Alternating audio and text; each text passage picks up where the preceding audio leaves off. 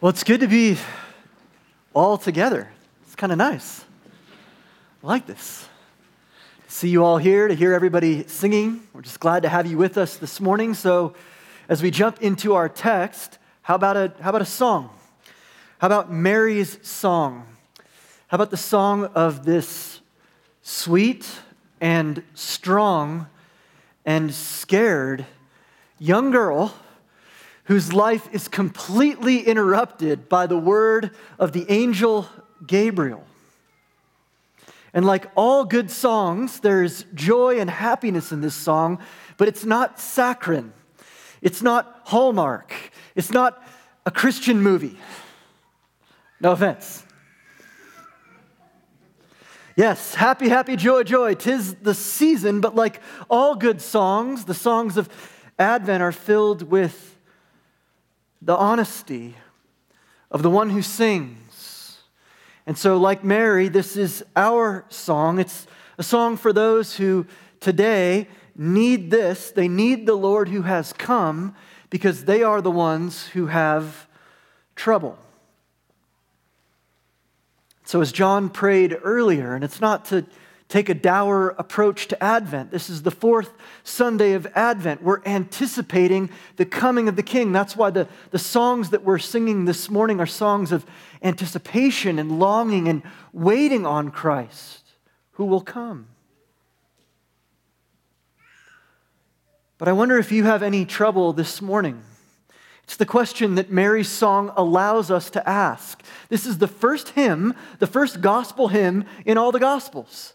And it's given to this little girl who had neither training nor expertise in music and had every reason to not sing and worship. And I wonder if some of us are here today feeling that same way. What is it that troubles you now in a season where you are being told that if you just buy more stuff, you'll be happy? If you will just buy this thing that's coming on the commercial every 10 minutes, you'll be happy. Just for a minute, you'll have enough dopamine to forget about what's really going on. Perhaps you see trouble in your own heart. Perhaps it's in your family. Perhaps you see trouble in the world around you. As I was preparing this sermon this week was just filled with some weird stuff. Some trouble that came upon different folks, even within our own body. I started off the week on Monday going skiing with some friends, and we ended up taking the sled down with ski patrol and someone being hauled off in an ambulance.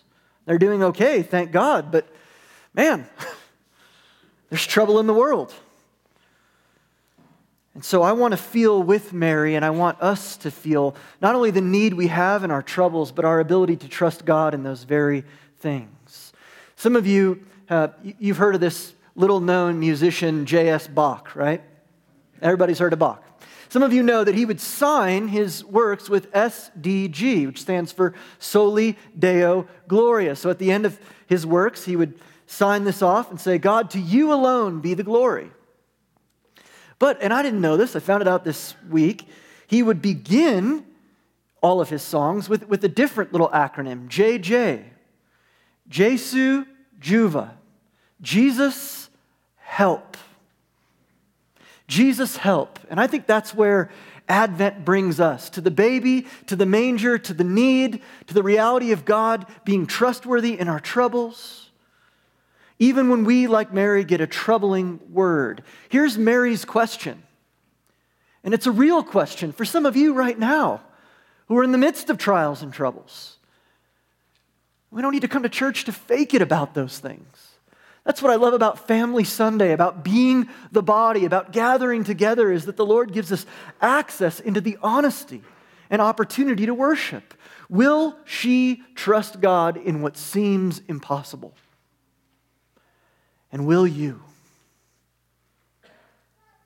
I believe Mary gives us, amazingly, young Mary, uneducated Mary, a ridiculous person for God to choose, Mary.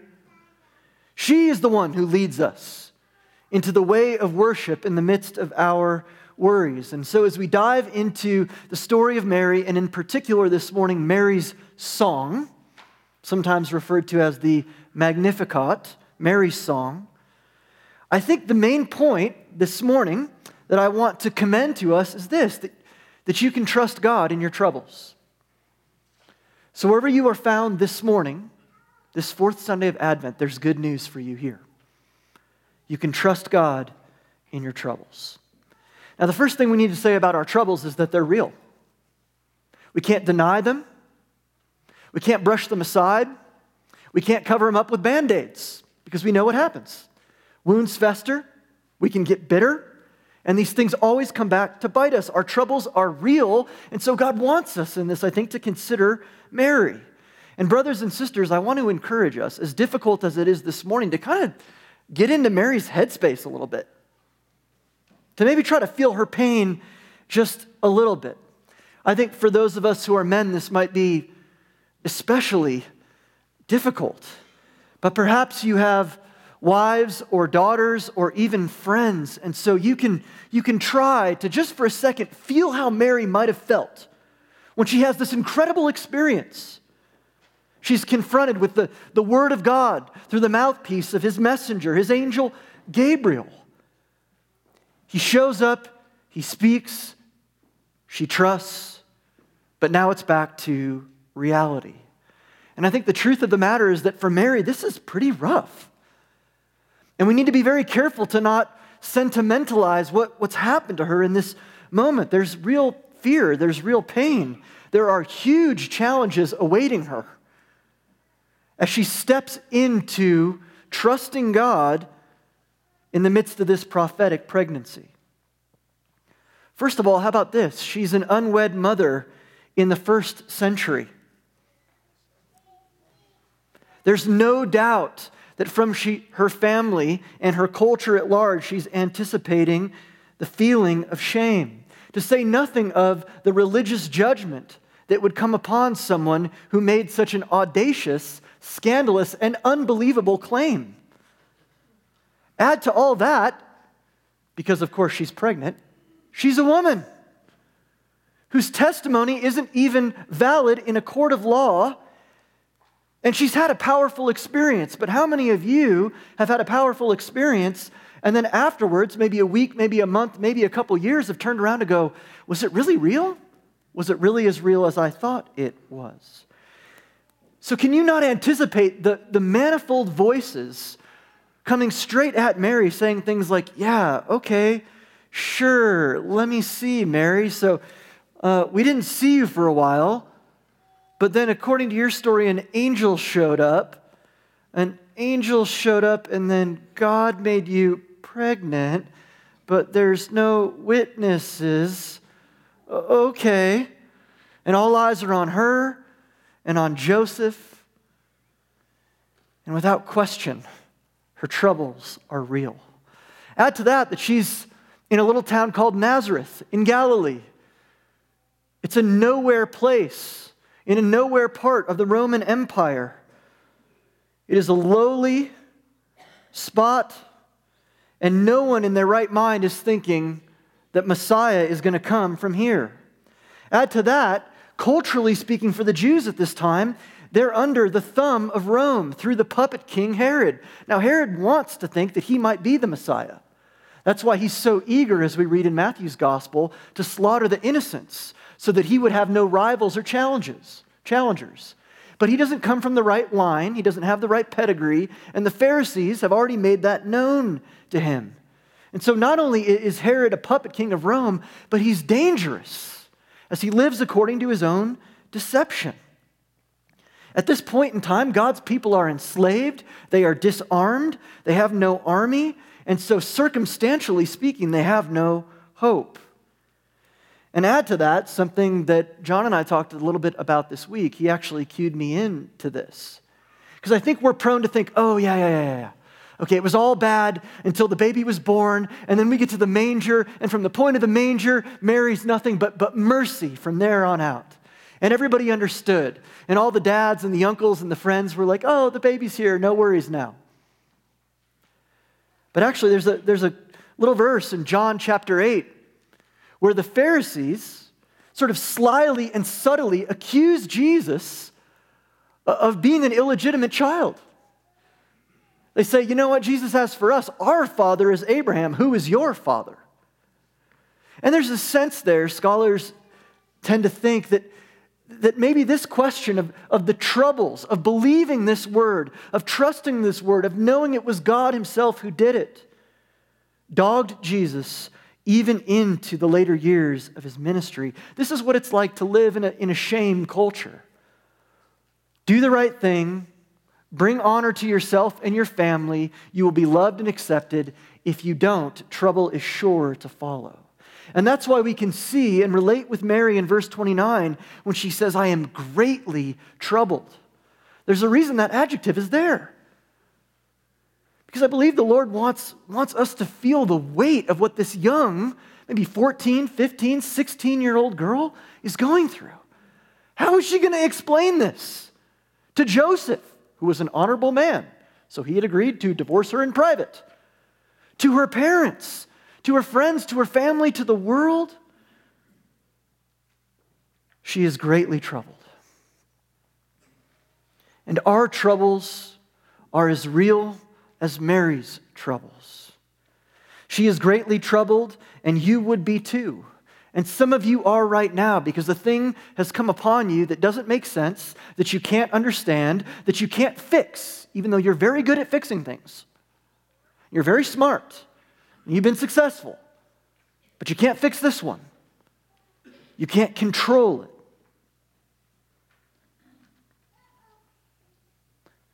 So the text begs this question.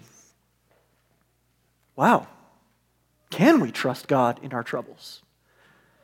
And again, I love that as we gather as the people of God, as children of God who believe and say, Lord, help my unbelief, we get to ask this question, even as we worship. Wow, Lord, that's a lot for Mary. And Lord, if I'm honest about my fear, my sadness, what scares me, if I'm honest about the things that make me angry, the things that hurt, it feels that way for me too. Can we trust you in our troubles? I mean, that makes a great bumper sticker. I feel like I should copyright that. I could fill up the Subarus of Santa Fe with that bumper sticker. Trust Jesus in your troubles, brother. You know, that's all you need to do. Just pull yourself up and trust him better. Oh, it's a great bumper sticker, but if you're Mary, even having experienced with your eyes the angel and with your ears hearing the words, no doubt when the experience is past, fear and doubt and pressure and trouble come. So can we trust God in our troubles? And I think Mary shows us the way. I love that God gives us the upside down kingdom. I love that it's not the most educated, Jewish leader. I love that it's not the most virile and strong Roman warrior. But it's little nobody Mary from a nowhere town who's now in big trouble, who shows you and me the way to worship in the midst of our worries, to trust God in the midst of our troubles. So how does she navigate this? And what can we learn from this little girl who believed God's word and praised him in the midst of her peril? 3 things that I just want us to see this morning that I believe we can learn about how to worship God in our trials and trust in our troubles. The first thing that Mary does, and it's pretty incredible, is she sings a new song. She sings a new song, but it's not a new song. We'll get to that. But she sings a new song. Everyone around her is saying, you're crazy. And her choice is to worship. Her choice is to listen to the one who she knows has authority and who has spoken to her. She trusts God's promises over her predicaments. And so later we'll hear the song, Mary, Did You Know? Mary, did you know? You like that song. Everybody likes that song. Mary, did you know? And I want to answer that with no. But yes. But no, she definitely didn't know. But yes, she did. You see, all of the God-fearing young women in Mary's day who grew up hearing the word of God in the Old Testament knew the promise of Genesis chapter 3, that one day God would, through a woman, send his seed to crush the head of the serpent. That first gospel in Genesis 3:15, that God would be faithful to finally one day keep his promises. And although the first Adam failed, the second Adam would come through a woman whom God chose to one day make all things right, to make all things new. But at this point, they had been waiting so long that you wonder if folks in this day and age would dare to hope in such a thing. In fact, even before the Lord Jesus came through Mary, there had been many claims to the keeping of this promise, and all of them had failed. So it wasn't only a temporal matter of it's been too long, but it was a matter of look at all these other failures in our past, a matter of precedent as well. And yet when Mary hears the Lord, she knows whose voice she hears. Perhaps this is the most important way to trust God in our troubles, to listen to his voice, to know the one who is speaking has authority. And that's why her song, and I'd encourage you to get your Bibles out after this and go back through Mary's song. It's such a wonderful, beautiful, incredible song. And it's made up of mostly Old Testament quotes. Quotes that a young child like Mary, again, let's say 14, 15 years old, would have memorized as she was being taught by her mother and father and grandparents to know God's word. She draws especially from our call to worship this morning. 1 Samuel chapter 2. God has been faithful to Hannah. He has been faithful through this chosen woman to keep his promise for a prophet, Samuel. And so Hannah bursts into song. From barren, she is now bountiful. The Lord has provided in her troubles. And it's that very song, Hannah's prayer, that Mary quotes. And here's what I want us to see that I feel like is really important. That her faith is not in all the things she understands. Her faith is not faltering in light of her fears, but her faith is founded on God's faithfulness. She recounts the promises of God. So when our troubles come, and guess what? Sometimes, unfortunately, they come around Christmas time. Even when we're only allowed to smile, they come then. Her faith is in God's faithfulness. And so her song, Mary's song, is filled with this thing that we call biblical theology, where we see all the promises and shadows of the Old Testament being fulfilled and pronounced and brought to light in the person and the work of Jesus Christ. He is the substance of the shadows. He is the person that answers the call of the promises. And that's why she makes reference to David and his throne, this covenant, this promise God made with David. That's why Mary references Abraham. And John talked about it last week from Matthew's genealogy. This covenant of grace. Abraham, you have nothing. You left Ur. You've wandered all this way. Nothing in your hands you bring, but I will take you, you crusty, awesome, weird, beautiful, faithful old man. You crotchety disciple whose wife is 948 years old and there's no way upon way, I'm going to take you two and look up at the stars. And that's going to be my people. And one day there will be some from every tribe and every tongue and every nation who worship me on account of this covenant of grace. It's not your works, not your gifts or your abilities, but your grace. So Mary's faith is in God's faithfulness. And I want you to hear in your trouble the word that he speaks to Mary. You are blessed. You are favored. Not because Mary is somehow inherently special, but because she is a daughter of God whom he has called and loved. And because of that, she is special. You are favored. You have the Lord with you. And finally, you need not be afraid. I want you to see that God, in speaking to her, faithful words addresses each and every one of her concerns. You are blessed, you have me with you, and you do not need to be afraid. And look, if this is true, then in our troubles we can endure.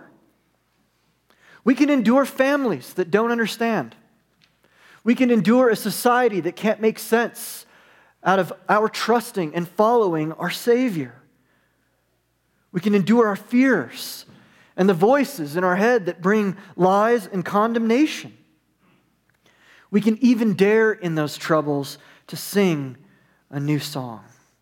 So she sings a new song. That's the first way that Mary navigates her troubles and trusts in the Lord. But there's a second component to this that is equally important, I think, especially for me. I'll speak for myself, but I think for all of us and in our day. When in general, we tend to have a lot of our basic needs met. And that is, if you want to navigate your troubles with trust in the Lord, you have to see yourself honestly. And I want to appreciate here Mary's great humility. She is humble. She trusts the love of God to lift up the lowly, even in her lowly estate. So she believes God's promises over her predicaments. She trusts God's love in her lowly estate. Mary's song is pretty simple. She magnifies the Lord, basically for two things that pertain to the good news of the gospel, which humbles the proud and the powerful and exalts the lowly, the weak, and the wounded. Her song is simple. She basically says that God has a plan to take those who think they have it all together and to humble them and show them that before the Lord, all that they have to bring and offer is nothing. And that for those who are low and weak and helpless and needy, and I'll tell you what about Christmas time. You guys know this as well as I do. It's a time of year where people who are doing pretty well, man, maybe they can feel like they're doing pretty well. But for people that are already compromised, already hurting, already weak, already wounded, already dealing with something painful, man, it can be like a magnifying glass to the sun. And Mary says, fear not, because God has a plan to exalt the lowly and the humble. She shows us this by being honest about her lowly estate. She says twice in this text, I am a servant of the Lord. That word servant can simply be translated slave, bondservant. It's kind of an unfortunate word, but it's Mary's way of saying, look, this has come upon me. I didn't ask for it, but God, I am yours. I don't deserve your grace. There's nothing so good and great in me that, you know what, Lord? Why don't you take a look at my year? Because, at work, I got a review, and they took a look at my year, and they said I did pretty good. Lord, why don't you just add up all the great things I've done this year, and, you can give me my 5 gold stars in heaven, and we can be done. And I'll take my bonus, please. Instead, Mary says, I don't deserve any of this. She knows her need for help. She understands that she is poor and needy and desperate for the Lord to work. And this is the soil in which God plants the seed of His grace. So brothers and sisters, I just want to encourage us this morning. No matter what you think you have or you've done or you've accomplished in life, can we hear this together? That like Mary, this little girl who shows us what it looks like to worship, that it starts with our being humble and our trusting God in our lowliness. I want you to notice that Mary doesn't, in spite of this angelic word, become an activist. It's not fair. Or Gabriel, maybe you should have done it a little bit differently. Or I don't, she doesn't become an activist to God's word. But nor does she become a fatalist. Nor does she say, okay, fine, I guess this is how it's going to be. I'm ruined. No one will have me. Life is over. But in Luke's gospel, and I love that Luke does this, and by the way, I should just mention, because I know we have visitors here this morning, this was beyond abnormal in the first century, in the ancient Near East. It is glorious that the Lord does this in His word. But for Luke, Mary is not an activist. She's not a fatalist. She's a hero. Mary is a hero. She's the one who gets it. The little girl who understands that she's humble and needy and she can't rest on her successes. She's the one who gets it. And she gets to sing the first gospel hymn in Luke's account. a little girl determined to trust the grace of God. And it's almost as if the Lord says to us, if Mary is willing, are you? And I think the only way that we can be willing to do that, the last thing, how does Mary navigate this troubling news? How does she trust God in her troubles? She puts the focus where it belongs. There's no doubt that Mary is special.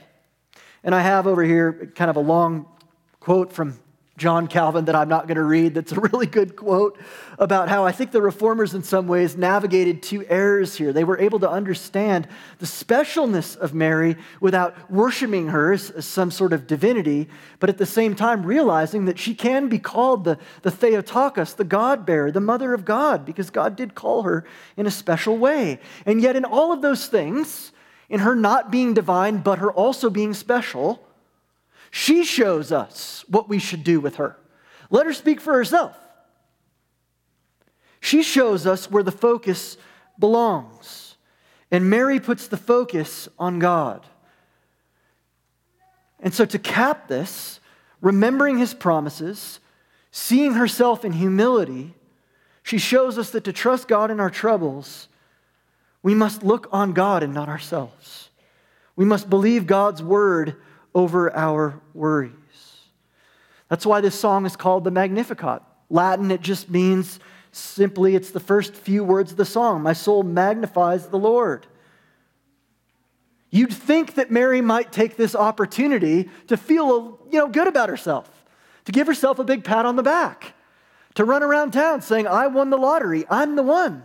I'm the seed of the woman. The angel Gabriel has said so. Instead, she uses all of her energy, all of her might, even in her trials and troubles, to put the focus not on herself, not on what anyone might say about her or to her, but on God. Her blessing, her being favored, allows her to turn us toward the blesser. And so in verse 38, after the angel has spoken, even after she is greatly troubled, Mary says, let it be according to your word. And in her song, if you'll read it again, she has the phrase, he has, referring to what God has done, over 10 times. God has done this, God has done that, God has done it all. And verse 37, nothing is impossible with God. This is where her joy comes from. Not in her ability to perfectly see or understand or figure out how it's all going to be okay. That's what we want to do when trouble and trial comes. We want to solve it. But that's not where Mary's joy comes from. It does not come from looking down at her troubles and doing the perfect little analysis of how to work all those things out. It comes as she looks up to God. She doesn't look down at her abilities. She doesn't look down at her status. She doesn't even look down at her circumstances, but she looks up at her Savior. So these ways to navigate trusting in the midst of trouble, singing a new song, seeing ourselves honestly, putting the focus on where it belongs, all of these are founded on a single why. Because I still think the text leaves us with this question. If you are in the midst of trials and troubles right now, why? Why trust God? If perhaps you feel like it's not fair, it hasn't gone your way, this isn't what you planned on. Why trust God in your troubles when the struggle that you're feeling right now feels more real than the trust you might have? And here's why. Because Mary, the young girl who shows us what it means to look up to God, when we do look up to God, when we humbly look up to God, when we remember his promises, when we look up to God and not to ourselves, what do we see? When we look up to God, we see precisely the God who comes down to us.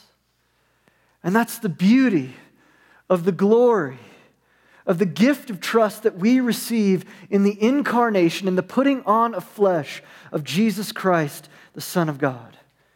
Because he knew trouble. He knew what it was to be lowly and despised and broken and misunderstood like Mary. He strived and struggled to convince the people around him that he was who he said he was. Like Mary, he knew the experience of God and yet wrestled in his own soul with that experience. Like Mary, he took on the form of a servant. He became lowly to save those, even like Mary, who believe. And because of all that Jesus has done for us, because he is the one who is worthy of our worship and praise, we can sing a new song, even when our troubles are real. We can worship our God, even when our worries threaten to overwhelm us. We can, by the grace of God, trust him in our troubles. Let's pray. Lord, thank you for your word to us this morning through this little girl. I think about how easy it is to dismiss people, and how easy it would have been in those days for so many to dismiss Mary, to deride her, to say derogatory things. How could it be? Lord, can we feel for a second with Mary that these troubles would have been real? She was greatly troubled, and with good reason. So, Lord, we come to you in our same sense and experience of those things. We come to you with our hearts where they are greatly troubled. And we ask that you would help us to learn from Mary, your servant, to sing a new song, to be humbled and see ourselves honestly, and to put the focus in all these things where they belong, on you and not us. But Lord, all those things are but things to do unless we understand why. It is by grace that our heads are raised from our lowly estate. And when we look up to you, we do not see an angry God wagging his finger, chiding us for the trials in which we find ourselves, but a God who himself comes down and takes on the form of a servant and becomes lowly and cursed, even to the point of death on a tree, who lays his life down for the lowly, that we might, with Mary, be exalted. And so we praise you for that. And we ask, as we come to your table now to feast on this heavenly food, that you would meet us by the power of the Holy Spirit, and in our trouble, help us trust. Make the good news of this gospel real to us, we pray. In Christ's name, amen.